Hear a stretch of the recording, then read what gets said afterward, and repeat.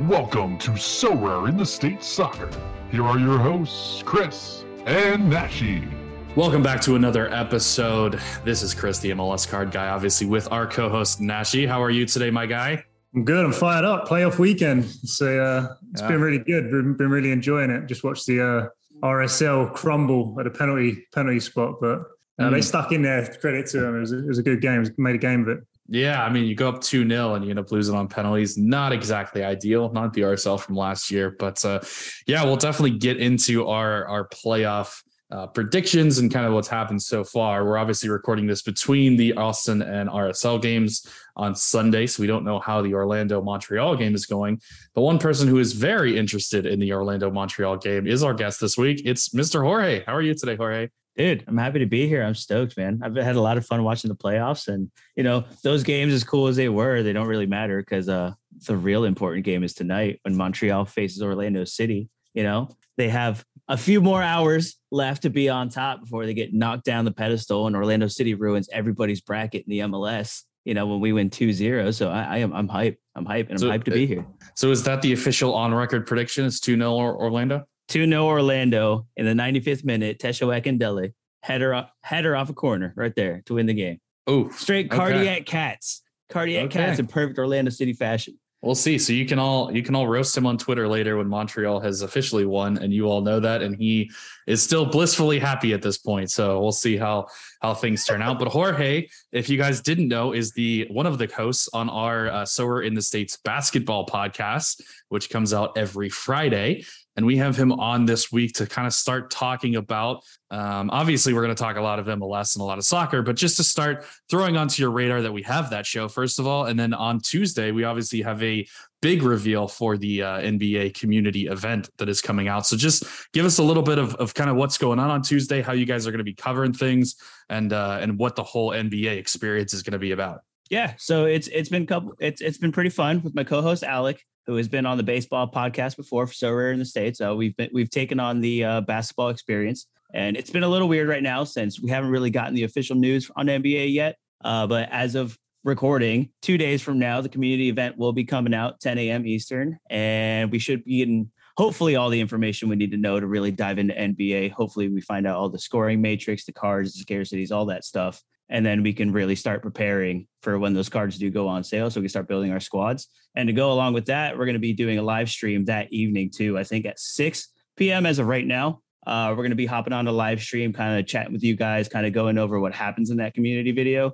And then maybe even talk some strategy, maybe kind of look at some cards that we may be kind of looking to pick up really early on, depending on how the market goes. It's really exciting. A lot of things are going to be moving. Alec, I wish he could be here right now too, but he's not much of a footballer, so catch him on the baseball show. But I'll be over here kind of doing a little fun stuff with Orlando City and that, and really stoked to dive into it. And that man knows his basketball, so there's a lot of good information over there. Yeah, and if you guys don't know, we've already done 3 episodes, I want to say now, and we've had 2 big guests already on the NBA podcast. So definitely go check that one out. So We're in the States basketball. That'll be the next thing is going to be a live stream at 6 p.m. Eastern time, which I think is 11 p.m. Greenwich Mean Time. If for all of you over in London, if you are excited to be on the basketball side, definitely hop on that live stream a little bit later at night. But yeah, it should be an absolutely outstanding launch. We're looking forward to it for sure. Nash, you going to the basketball side of things at all? I'm very tempted, mate, to have a little dabble, get my toes wet. I mean, in terms of, I think the transition for like football fans to basketball is a lot more smooth, even if with like little prior knowledge, than the transition to baseball. Like baseball is a much more complex sport to sort of just pick up and go. Basketball is kind of simple enough, kind of the goal. It's the same as football. You're trying to get it in the net. And I think that there will be a lot more uptake from even people who haven't necessarily enjoyed basketball up and much till this point. I think there's been more people sort of tempted to jump on over, especially after they listen to the pod this week. So yeah, I'm excited. I do have some friends out here that I've been speaking to, trying to pick their brain and get into the strategy of it. But it's so tough with the So Rare dynamic because we don't quite know what the matrix is going to look like. We don't know what the prize pool is going to look like, all these things. So it's almost a chicken or the egg. I'm trying to do a little bit of research to get in there, but also not quite sure how it's going to look yet. So it's I think it's pretty new for everyone, and it's exciting. So yeah, I think I'll be getting involved. What about you? I am not a basketball guy at all. We obviously do the football podcast and the baseball podcast. I'm on both of those, and then obviously producing for the basketball podcast. So I kind of listen to all of them, but I don't think I'll be doing basketball as much. Speaking of the baseball podcast, also on Tuesday, we're going to have SoRare's head of business development and partnerships, Michael Meltzer, will be joining the baseball podcast to talk about all of those issues and different things on the baseball side. So lots of big stuff going on SoRare in the States. So make sure you are stay tuned. It's a big week for us here. So we're very excited to get into all of that. But obviously, we got a little soccer to talk about, a little footy to talk about today. We've got some MLS playoff action, and we'll just start with a recap of the 3 games that have gone on so far. Cincinnati comes from behind 2-1 to beat the New York Red Bulls. LA Galaxy with a 1-0 win over Nashville. In the game we just saw, a 2-2 draw between Austin and RSL, which ends in Austin dominating on penalties and advancing to the next round of the playoffs. Where do we want to start here, guys? We want to go to Cincinnati and New York Red Bulls. What are our thoughts on that game? Yeah, we can start off right at the beginning and go Cincy Red Bull. And to be honest, I thought this game was going to be a little crazier, but it was kind of a snooze fest for a majority of it. It was really just a lot of back and forth in the midfield. Nobody really had an answer to anything. And then Lewis Morgan scored a golazo of a goal and immediately came right off the game. Hurt himself in the windup and the scoring the goal and celebrating who knows what, but scored a worldly goal, put Red Bulls up 1-0, and then immediately goes off. And after that, Red Bulls attack completely disappeared. As soon as Lewis Morgan left that game, that was it. It was done. The creative juices were gone and they couldn't get anything done. And then Cincinnati made the right substitutions. As soon as Sergio Santos came on the pitch, really stretched the back line towards the end of the game and ended up, putting in that nice little cross into Brandon Vasquez to get the game winner. So it was not maybe the craziest chaos football that we thought that we were going to get from the Red Bulls, but it was a game and Cincinnati pulled it off, their first playoff appearance and their first win. It's good for them. When we're talking about the Red Bulls, I saw our former guest legend, Tom Bogert, put up a little thing, and he was kind of saying something that was very apparent in this game that they really needed. I think he said it a little earlier in the season, but he said if they really want to make an impact this year, if they really want to cause problems, they need Klimala, they need Luquinhas to up their production, to start putting the ball in the back of the net more, start creating moments for themselves and really producing. And yeah, like Jorge just said, they just didn't have that spark. It took a moment of brilliance from Lewis Morgan, who has had a fantastic year and is a great player, to get him the goal. But once he went out, they just really lacked ideas, imagination, and that kind of gave Cincinnati the confidence and momentum to sort of kick on. With Cincinnati, it looked a little bit of stage fright. I picked the game up in the second half, but it seemed like they just started to warm up into the game. I think they might have had a bit of stage fright going into the playoffs. It's kind of a new territory for them. That team maybe wasn't expecting it for the season, and it took them a while to warm up. But once they got going, boy, they were causing some problems, and they took over the game. And I think they were rightful winners in the end there. Yeah, I think that's a good point there, that they're maybe not expected to be there, right? 3 straight wooden spoons. And then they come kind of out of nowhere to get up to the 5 seed overall. And now they've got themselves a playoff win. So big congratulations there to Cincinnati, kind of taking steps in the right direction after not really having the greatest start of a team in MLS history for sure. But they seem to have turned it around pretty significantly now with the Philadelphia Union guys coming over with the GM and the head coach.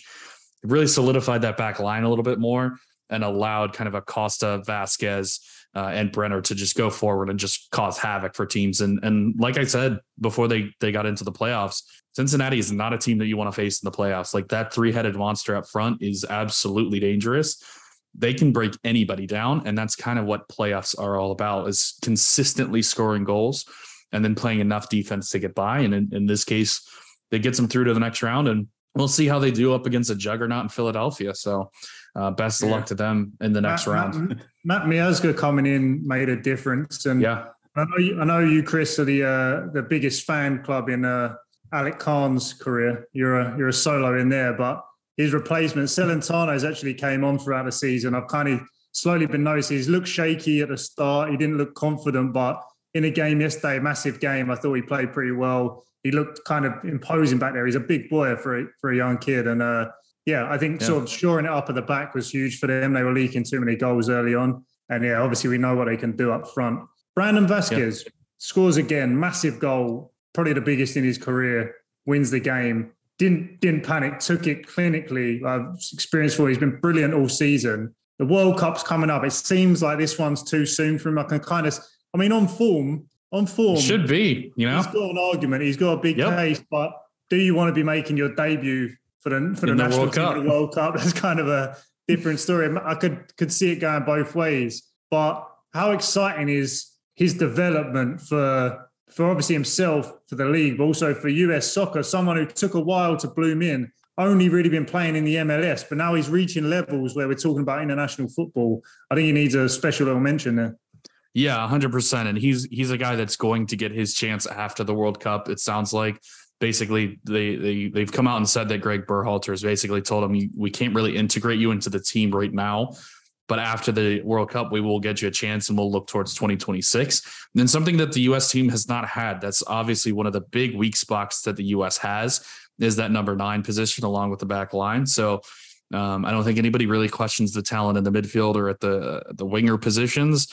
But the number 9 has been a problem spot for years now. They've kind of tried to patch the hole with Jesus Ferreira playing kind of a false 9 type thing, and it kind of works, but it kind of doesn't. So, yeah, I mean, there's a ton of talented boys out there that can play that number 9 that either haven't gotten a chance or that have gotten a chance and kind of not run with it, or have had some injury issues. So there's a ton of talent there. Just someone needs to step up and take that spot. And who knows, it definitely could be Vasquez. Do you have any thoughts on Vasquez there, Jorge? Dude, he's a quality player. I wish he was playing for Mexico, but we all know how that went, because I would love to have him on our side. But yeah, dude, especially with the U.S. at this point, and especially the things that we saw in the friendlies leading into this World Cup, why not just take him anyway? Like I get wanting to save him. Like, yes, it is a little late to integrate him. It's kind of silly to be like, hey, come to the World Cup with us. You have no idea what's going on, but it's fine. We'll just throw you out there. Like, that's not necessarily the right answer either. But at this point, what do they have to lose? Because the goals aren't going in anyway. Brandon's doing it for the league. He's, taking Cincinnati from the bottom of the league into the playoffs and now, into the next round. So for sure, at this point, you got to think that Berhalter's thinking, like really considering it. And like I said, at this point, just go up, just do it, just take them. Why not? There are other guys that are in the same position that are already sort of integrated into the team. Like Siebatu has been very good in Germany. And he also goes by P-Folk as well. You may know him as that name. He's been very, very good in the top flight of Germany. Josh Sargent has had a really good season. So there's a bunch of guys that kind of are in that same boat where they've had decent run-ins to the World Cup and kind of could be in that same position, but they haven't really started with the team. So I think he's more inclined to take one of those guys as opposed to Vasquez, who's never played with the national team, never played on the national stage, and doesn't really know anybody else in that locker room. Because if you're bringing a third striker who's probably not going to play, you kind of just don't want to mess up the chemistry in the locker room, right? Like you don't want to take that risk that he is kind of the cancer in the team. And obviously not saying that Vasquez would be a cancer, but sometimes things just don't fit right. So it's a lot less risky to kind of take one of those other guys that's also been kind of firing on all cylinders. But I want to go back to something that you said earlier, Nashi, about our guy Celentano, right?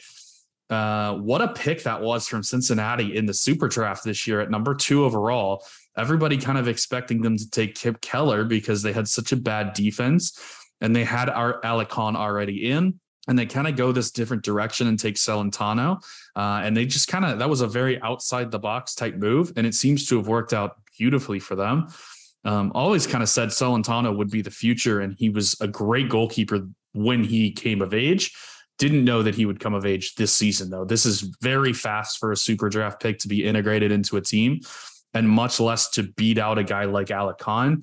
Granted, he had some help with the Alicon injury, but once he got that spot, he has not looked back. So 100% fair play to Celentano, and he's really earned that spot. And as long as Cincinnati keeps going, you just have more and more confidence in a young guy getting more and more starts under his belt. Yeah, definitely. I mean, and like kind of we talked about before about goalkeepers for next season. You're feeling more and more confident that that spot's his to lose. It's coming out next season. That's another under 23 option for the Surrey community there. So yeah, he's looking good. We'll see how. And it's kind of nice to see these young players. Like, yeah, I agree with both what you were talking about with Vasquez. You know, he's a bit young coming up, but it's a good check mark on his career that he's played a big playoff game. The moment's come to him and he's delivered in a big moment. That just takes him up a notch from regular season performance, you know, like especially as a centre forward, you got these sort of legendary players like Drogba and players like this where they were kind of known to step up in the big moments. So, and obviously the national team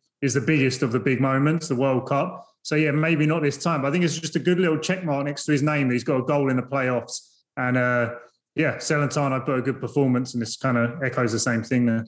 Yeah, we'll see exactly how far Cincinnati can go. And that'll be a very interesting game between Philadelphia and New Philadelphia, right? Like the protege against the master type of a deal in the next round. So that'll be very fun to see those guys go back to Philly. How do you guys feel about that rest? So there's that argument with people saying that, you know, they have the extra rest and like sometimes it could actually backfire on teams. What are your personal opinions on that? Do you think it actually does backfire for like a team to have that rest? Yeah.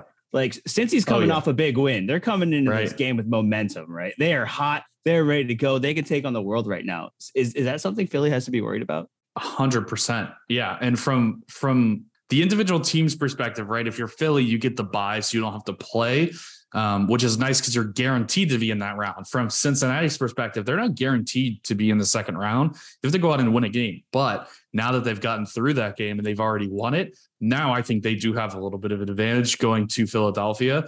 We saw it last year with New England, a team that was pretty head and shoulders above everybody else all year long. And then they go home and they just played a dud of a game against NYC and still could have won it, but couldn't finish it off at the end. And it's 100%. Now that was a lot longer of a layoff than this will be. This is only going to be like a week and a half long layoff for these two number one seeds, which I think does diminish the negativity of it. But yeah, I think it's definitely an advantage to have already played in a playoff game and have that momentum and have that belief that you can win as opposed to just coming in cold into the playoffs. What are your thoughts, Nashi? Yeah, I mean, I've been there actually. I've played, you know, in college. It was like that, and it kind of depends on. Yeah, it depends on the condition. It depends on fitness. It seems like they got through the game unscathed, but mentally too, like we said about Vasquez, these young players. There is a toll to play in these big games, mentally, emotionally. And maybe you don't feel like that on the day of the next day. But I can see, just to sort of play, what you're saying is true. They do have the momentum. They're going to be flying. But there is still a mental and emotional, physical toll from playing big games like this back to back. So I think it goes either way. I wouldn't say there's a clear advantage either way. Coming in fresh after a long grueling season, I think there's some points to be had there. Philadelphia seem like a mentally strong, focused, know what they're doing unit. I don't think they're going to have switched off. So I'm still back in Philly, but my heart wants Cincy to do some disruption there. But yeah, I mean, yeah, it's an interesting thing to talk about. That momentum, especially with the youngsters. Yeah, maybe they go into it just absolutely fly and can cause a real upset. Yeah, and I think you have a good point there as well about, you know, having some rest after the long season. Last year, it was like too much rest, right? It was like 21 days that New England was off or something wild. And it was like you're out of your routine. Like they literally played a friendly game against somebody else, just like behind closed doors, just to like keep in shape. This is a lot different. This is almost like just having 1 week off and coming right back in and just getting that perfect amount of rest that you need in order to freshen up and then going back out there. So yeah, I don't think this is as big a deal as it was last year. Clearly last year was a huge deal. And Philly is obviously very supremely talented, but this is where Philly's faltered in the past. So this is now a mental roadblock that Jim Curtin and the Union are going to have to get through and get through this Cincinnati team because they're facing a dangerous team, right? We talked about that big three up front, Vasquez and Brenner and Acosta. Nobody wants to face those guys, but they're going up against the best defense in the MLS. So it'll be a very interesting kind of tactical battle. And we talked about how Cincinnati is basically built like Philly. They're exactly the same team. They're built on the Philly model. So it'll be interesting to see those two teams go head to head. Let's transition a little bit and talk about LA Galaxy and Nashville. Obviously, Galaxy get the 1-0 win in this game. And a lot of people, Jorge included, apparently had Nashville going a little ways in these playoffs. But alas, it is one game and done again for Nashville. LA Galaxy, big win. What are your thoughts, Nashi? Yeah, I mean, I watched this game, and like, I think Galaxy, I have a soft spot for them. It was the first MLS game I went to, and first game of the season last year, and I've been paying close attention to them. And it's kind of the transitions they needed to make. Credit to Greg Vanney. He's made it through the season. It's been almost completely under the radar of a couple of these guys bringing in. I'm talking about Gaston Brugman being potentially the most impactful signing of the season that no one knows about. You know, Ricky Puig has come in and been unbelievable. He's going to get all the headlines. But at the same time, Brugman's come in, and the balance that they have in that midfield now has really been the difference to them being a good team with talent, but like kind of ineffective on days, not really looking like they have much identity, just kind of a bunch of pieces pushed together. That three in the middle, they got Brugman, Delgado, and then Puig just pulling strings all over the pitch, has just made an absolute world of difference for them. So credit to him himself and the recruitment for bringing him in. And I don't think a lot of people kind of give him the dues that he deserves. They bring in Cáceres, which was obviously a pretty big name. His career has kind of been up and down the last few years, and he's come in and done a good job. He gets the start over Derek Williams, who'd been a starter for them for most of the season. And yeah, they look good back there. Them two veteran players coming in important positions have really turned the favour around. Ricky Puig, obviously, everyone knows already what he can do, and he's just kind of been the catalyst for this playoff run and just made him a completely different team from what we saw at the start of the season, and a different threat. They can now possess the ball kind of with impunity. They dominate the game more, and you saw it in this game. Nashville really struggled to get on it, really struggled to look, to really hurt them going forward. And sometimes that's about, we got really good defenders, we're up against really good players, but possession is sort of an underrated defensive metric, a defensive weapon. And the Galaxy, with their possession now and the quality of it, with them three in the middle, really stopped Nashville really looking like a threat. So I think there's a lot to be said for the Galaxy. And from the outside, you can kind of see, all right, Ricky Puig has come in. That's been the change. But Brugman and Cáceres in there as well have really made a difference. Something to note in this game was Douglas Costa getting the start. They had a crucial game to get home advantage for this game last week, and Douglas Costa got the start in that game. So now and he's actually played a couple of decent games after having a massively ineffectual season there. I wonder if this can be his redemption for his year. If he goes on and puts in another few good performances, gets a goal or two, hurts the other team, and brings the title back to LA, maybe there can be talk of redemption for him, because he really owes them that. Samuel Granser's come on, play really well. So throughout the team, they've just really put it together, and they were the better side here. And probably 3 months ago, if you said Nashville or Galaxy, I'd have probably lent with Jorge and said fancy Nashville in that one. But it was a kind of a one-sided affair from the way I saw it. And the Galaxy are going to be a problem. Absolutely massive game, sort of El Trafico postseason coming up this Thursday. And I think that, before what I've seen recently, LAFC would have been going into it with a lot of confidence. But I think this is going to be a very, very close game and a very dangerous fixture for LAFC there. So here's my question to you, Jorge, because the LA Galaxy have not kept a clean sheet since July 24th against Atlanta. That's almost 3 months of soccer with no clean sheet. Was this LA Galaxy playing well, or was this Nashville having nothing in the attack going forward? It was a mixture of both, to be honest, because LA Galaxy did look really good in this game, and they came out strong. Grand Sear completely changed the game. Raheem Edwards didn't really do much, and the scores don't reflect on it, even on So Rare, but he just getting up on that wing with the overlapping runs just stretched Nashville so much. And literally got Nashville out of wits every time. Like they could not keep track of the runners and everything. And Nashville they came out with a terrible lineup.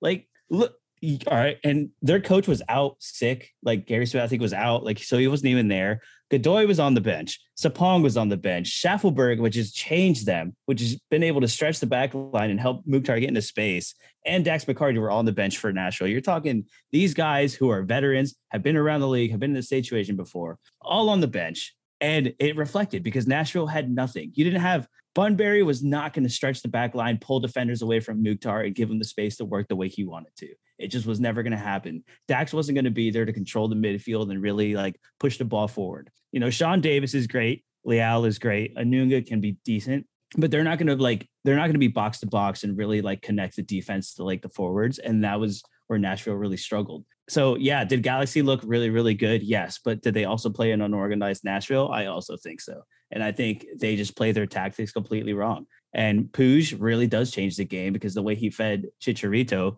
completely dominated that game. And that goal that got taken away, not only was it sad because it was a really, really nice goal, but it also made me lose money. So I also hate it. I also hate which it is the real reason that which is the real reason I hate it. But yeah, dude.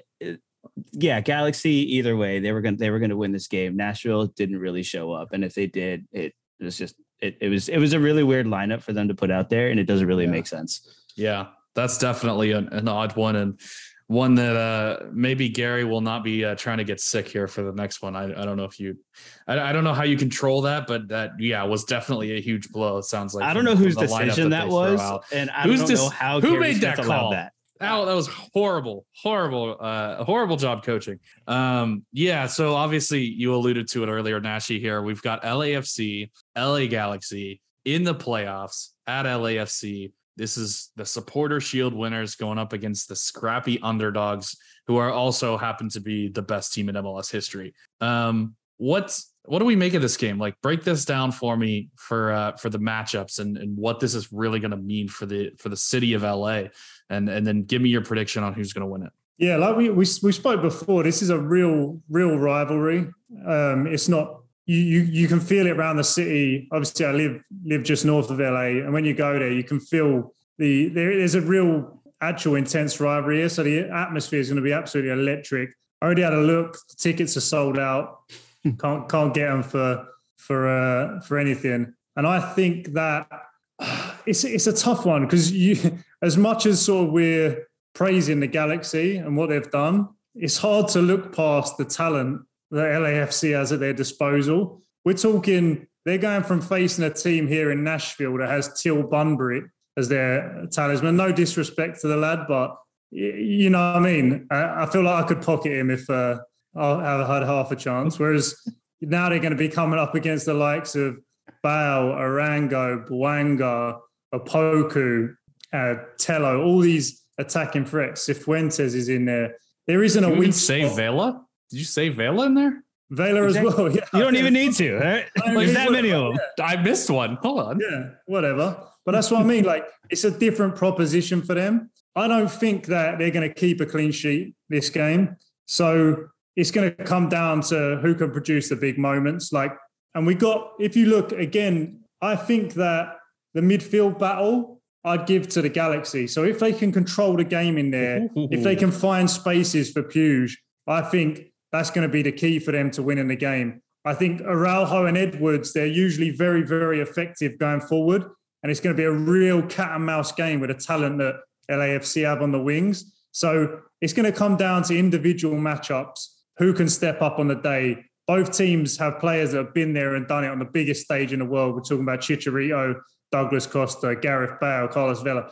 These are players for the big moment. They're not going to be phased. And I really think it's going to be small margins. And whoever kind of can be clinical on the day, can win their matchups, is going to come through this. I'm really excited. I think this is the most excited I've been about for a game all season. So, yeah, the city's going to be buzzing. I'm going to try and go down there by hook or by crook, try and find a ticket and get to that game because I think it's going to be absolutely electric. And I don't have a prediction. I could see a world where it goes completely either way.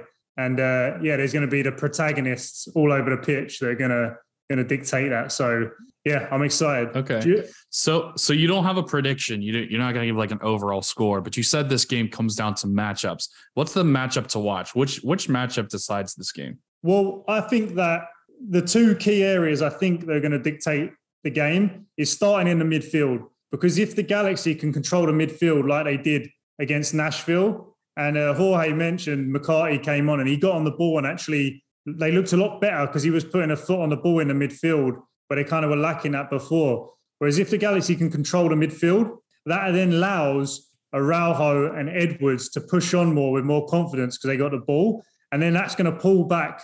Carlos Vela is not going to track Raheem Edwards. And that's going to be a problem if Galaxy are controlling possession of the ball. If that midfield battle gets closer and they can't get Puig on the ball, they can't get Brugman pulling strings, Delgado, and it becomes a bit of more of a chaotic game. Now, Raheem Edwards and Araujo getting forward is going to be a problem for the Galaxy, leaving spaces for players that you don't want to leave spaces for in behind. That's going to stretch the centre-backs, and there's going to be goals going in there. So in terms of the key areas, the front three of both teams are going to be clinical. If you give them the chances, there's going to be good chance it's going to go in the back of the net. So I'd say that's kind of a wash, maybe edged for the LAFC just with the players they've got. But the key place in this game to watch is going to be the midfield battle. Who can win that battle and then dictate the possession? Because the possession then allows Edwards and Araujo, who can be really, really effective if they get forward at the right times and overload. Because that's the one weakness when you're looking at Carlos Vela. He's not going to track back, And you can't, in big matchups, in big games at the top level, which maybe they don't face in the MLS every week, you can't get away with that. You can get really punished with that. So that's going to be the key for me, the midfield battle, and then who wins the cat and mouse game between the two LA Galaxy fullbacks and the wingers for LAFC. And it's going to be exciting, mate. We'll keep an eye out. There's going to be some dark arts. There's going to be some dirty playing. It's going to be loud. It's just going to be everything that's great about the MLS is going to be showed off in this one game. So if you're in Europe, make sure you get up very, very early. It's at like 4 a.m. Greenwich time, I think.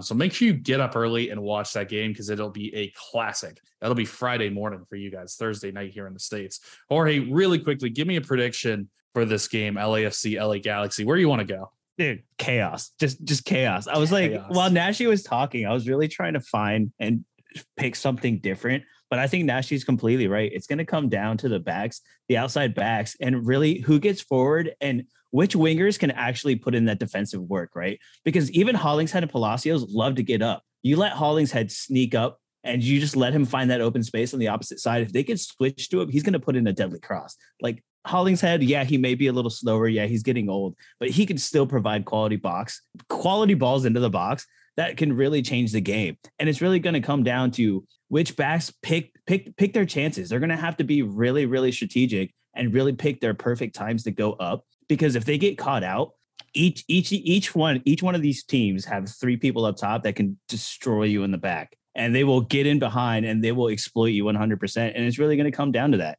And it really comes down to who do they play in the midfield? Does Kellen Acosta fill in those spaces? Latif Blessing is also someone that's going to be perfect for this game because he's going to be everywhere and anywhere. And can Delgado really step up and dominate that midfield? And if Galaxy falls behind, Ricky Puig pushes up, then what's going to happen? They're going to expose themselves in the back. So it's going to really, really come down to who finishes their chances and who takes those chances and really puts them in the back of the net when it really matters.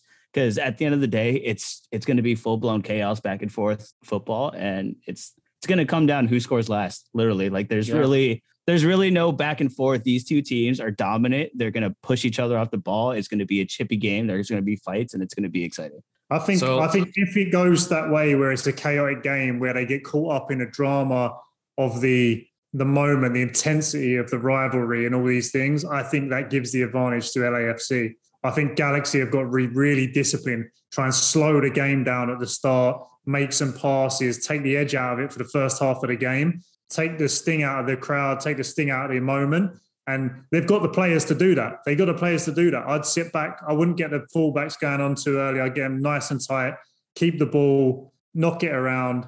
And if they can slow it down, even though that's probably not what we want to see as a neutral, I think that's what they need to do to have an impact in this game. Because if it's man for man chaos, big blows, I think LAFC has the edge. They got the crowd. They got, so they have the match winners for sure. Yeah. So I think that if it goes that way, Jorge, where it's just absolute madness, I think LAFC will be advancing through.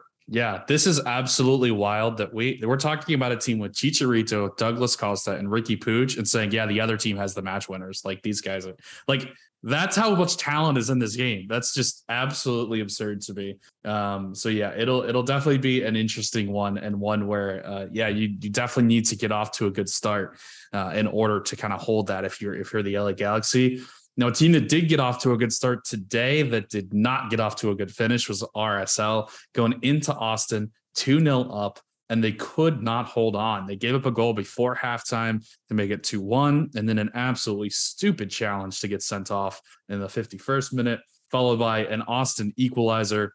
And then they got to extra time. They were able to see it out through to penalties, but then they cracked in penalties, missing 3 of their 4 shots, and they are out.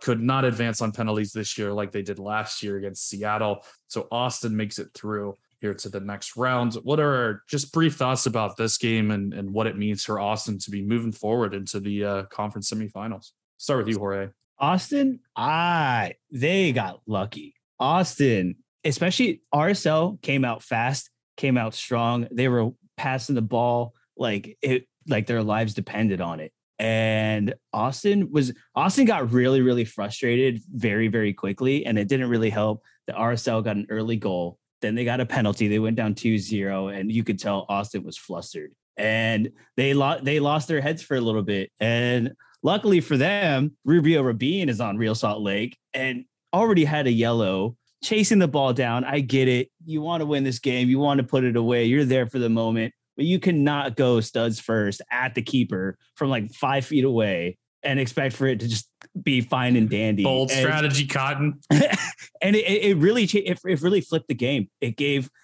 Austin that confidence to just really, really move forward. RSL down to man, up 2-0. Obviously, they were really just going to sit behind the ball and really try to defend the rest of the game, and that's what happened. And Austin was really just pinging in balls left and right from the wings, just hoping for something to fall through until one finally did, and it kind of gave him that push to fight for the second. And yeah, the rest was history. And then RSL thought that they could win in pens like they always do, but they're not Orlando City, okay? They don't have that perfect penalty record, okay? So they couldn't do it, and they fell short to Austin in Austin. Good for their fans, but it's going to hurt even worse when you get knocked out even later. This is going to be really ironic if Orlando ends up losing on penalties tonight. Stop.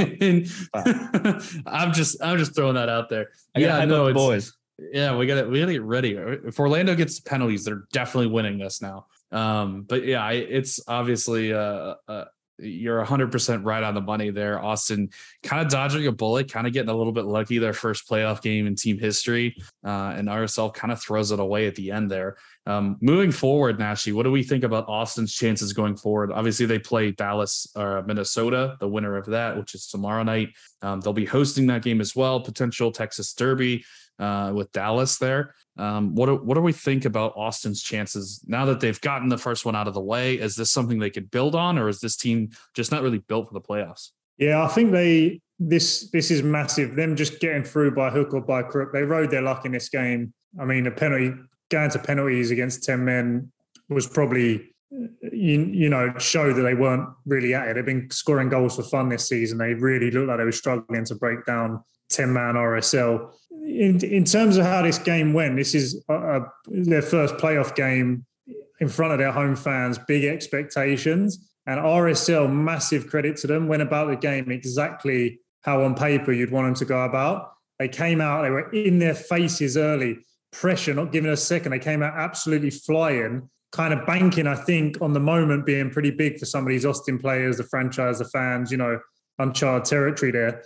And it worked. It worked. They really rattled them early. They got them off their stride. They didn't let them settle into the game, into the moment, more importantly. That being said, massive mistakes, obviously, for RSL. Terrible red card to pick up there. And the game went away from them, and Austin make it through by the skin of their teeth. So it really comes down to how much they learn from this game. How much getting through this moment will settle the nerves. And if they can go into the next game as if they have been in the regular season where they've been devastating at home.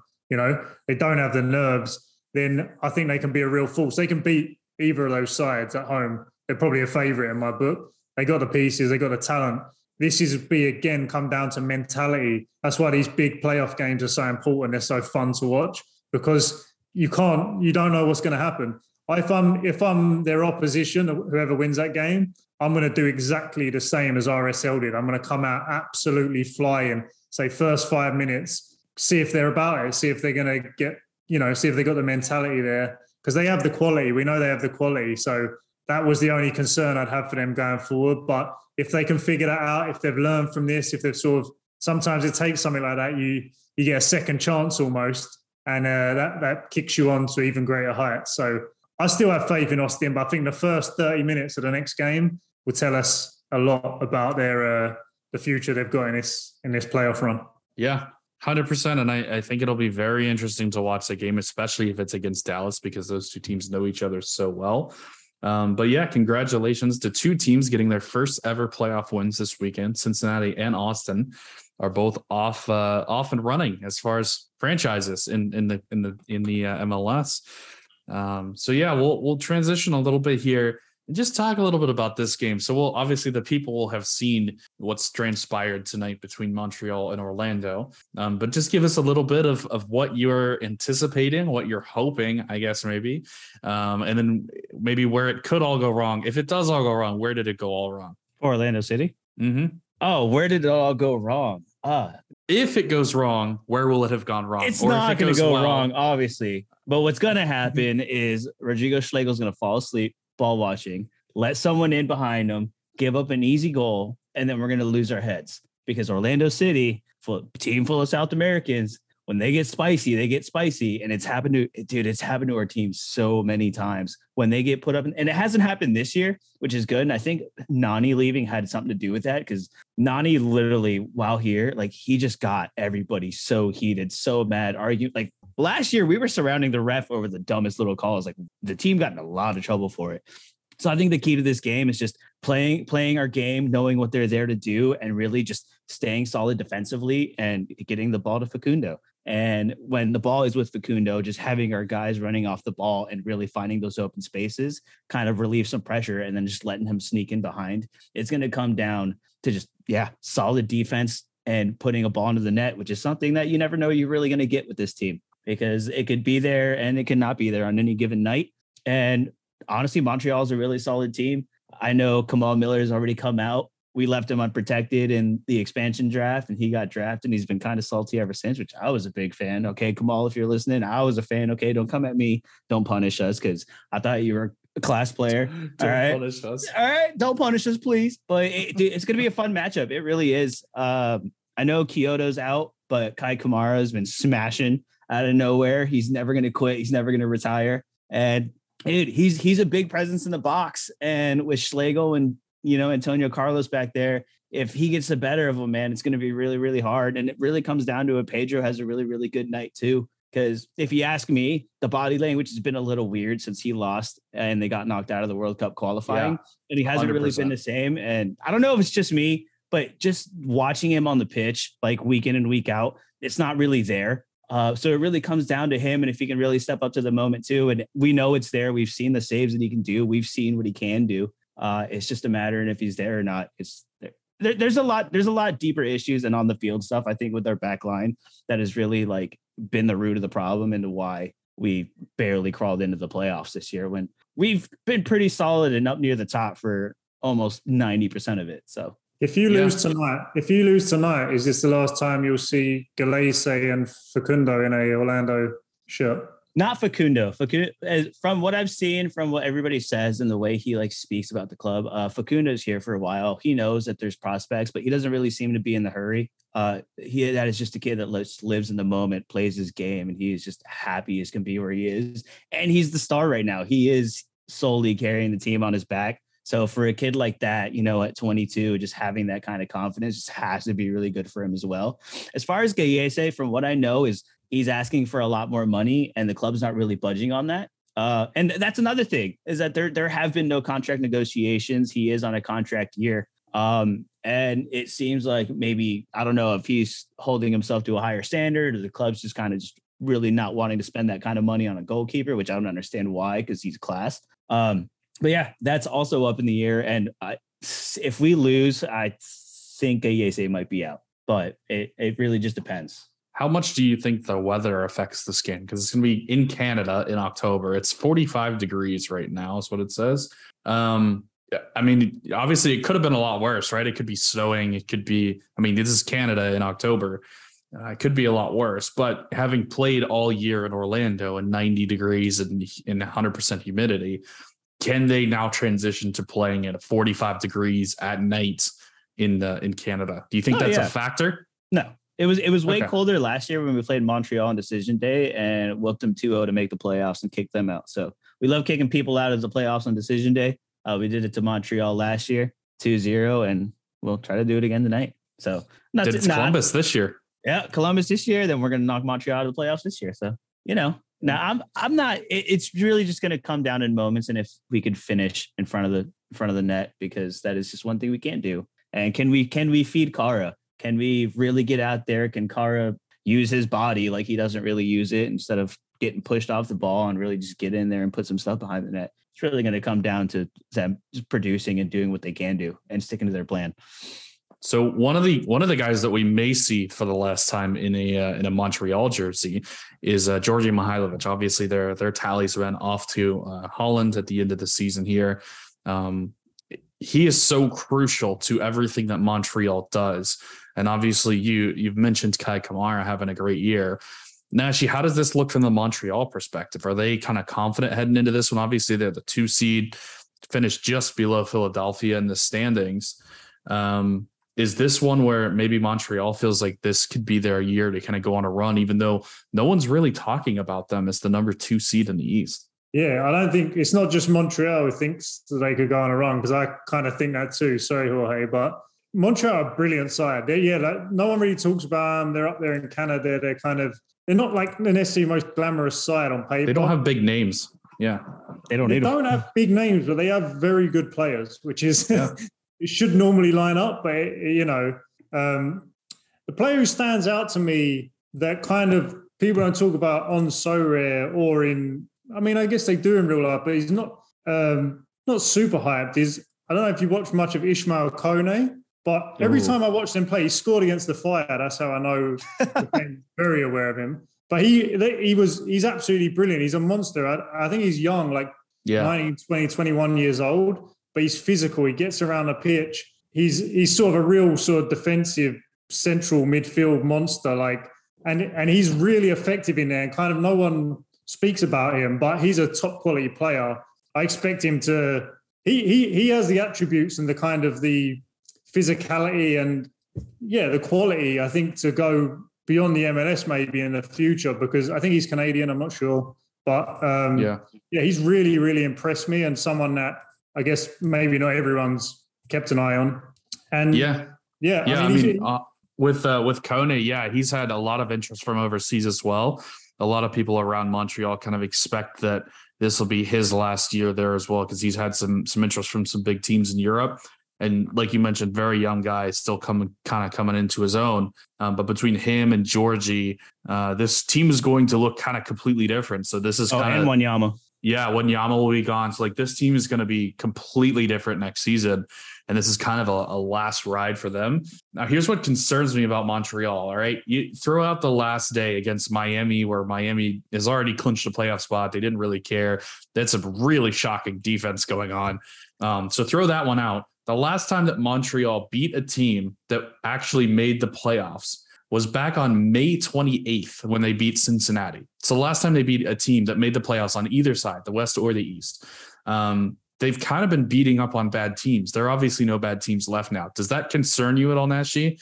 Or is this a team that you still think can go on a run? No, that definitely concerns me. I think that, again, the way that they play, though, it's a bit like Philadelphia, where they kind of know what they're doing. They got experience in the right areas. They haven't got standout players, like you said.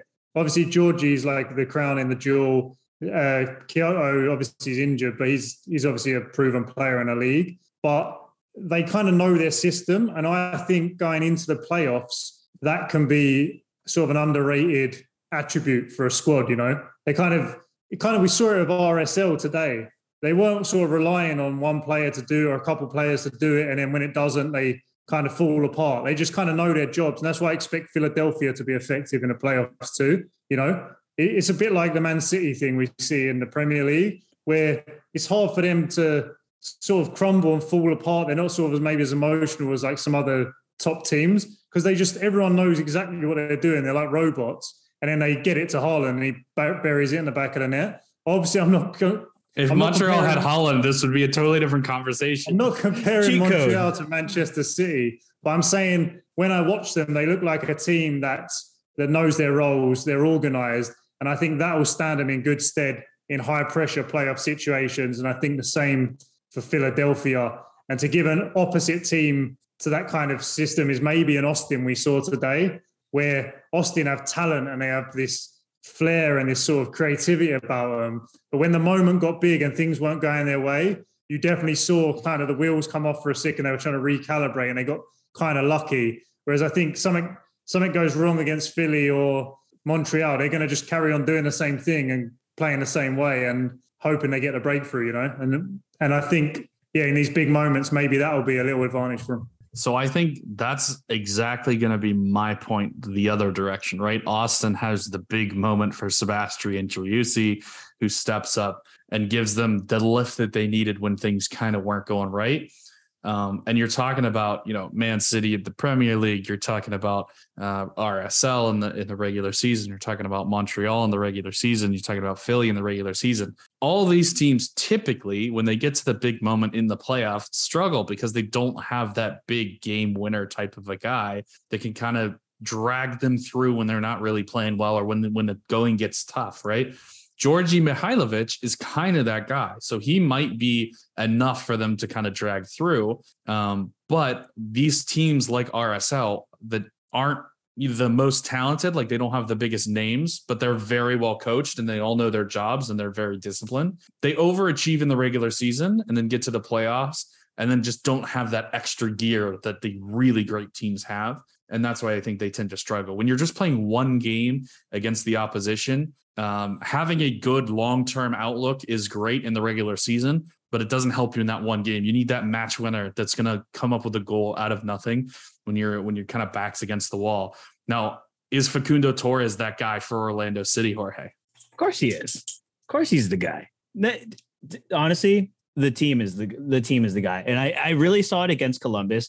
Facundo's that player now where Facundo is getting triple teamed against Columbus. As soon as he was getting past the ball, in the corner on the wing, the entire defense was completely just flooding that side and trying to box him in. So it really comes down to everybody else and creating that space for him, playing off the ball, making those runs, kind of doing that off the ball work that's going to allow him to eventually kind of 1-2 it, find himself in the position and put it in. Because at the end of the day, Facundo is the only one that's solidly providing results at the end of the day. Everybody else can do it too. Urso's been really solid this year. Incredible season for Urso. Kara, again, with service. Angulo has been incredible for this team. We signed 4 wingers. Eventually one of them stuck and it was Angulo. So, we're really excited about that. And he might have a bright future too. He's on here on loan with an option to buy. Which from the looks of it, we might be picking that up the way this season has ended. So I hate to put it on one guy, especially a kid who just brand new to the league. But this win comes from Facundo and his production. Yeah. It might not be his goal, but he will have some sort of hand in those goals that win us the game tonight. Interesting. Yeah, I think it's who's the best player on the pitch? Is it Georgie or is it Facundo? And I think that kind of decides this game, right?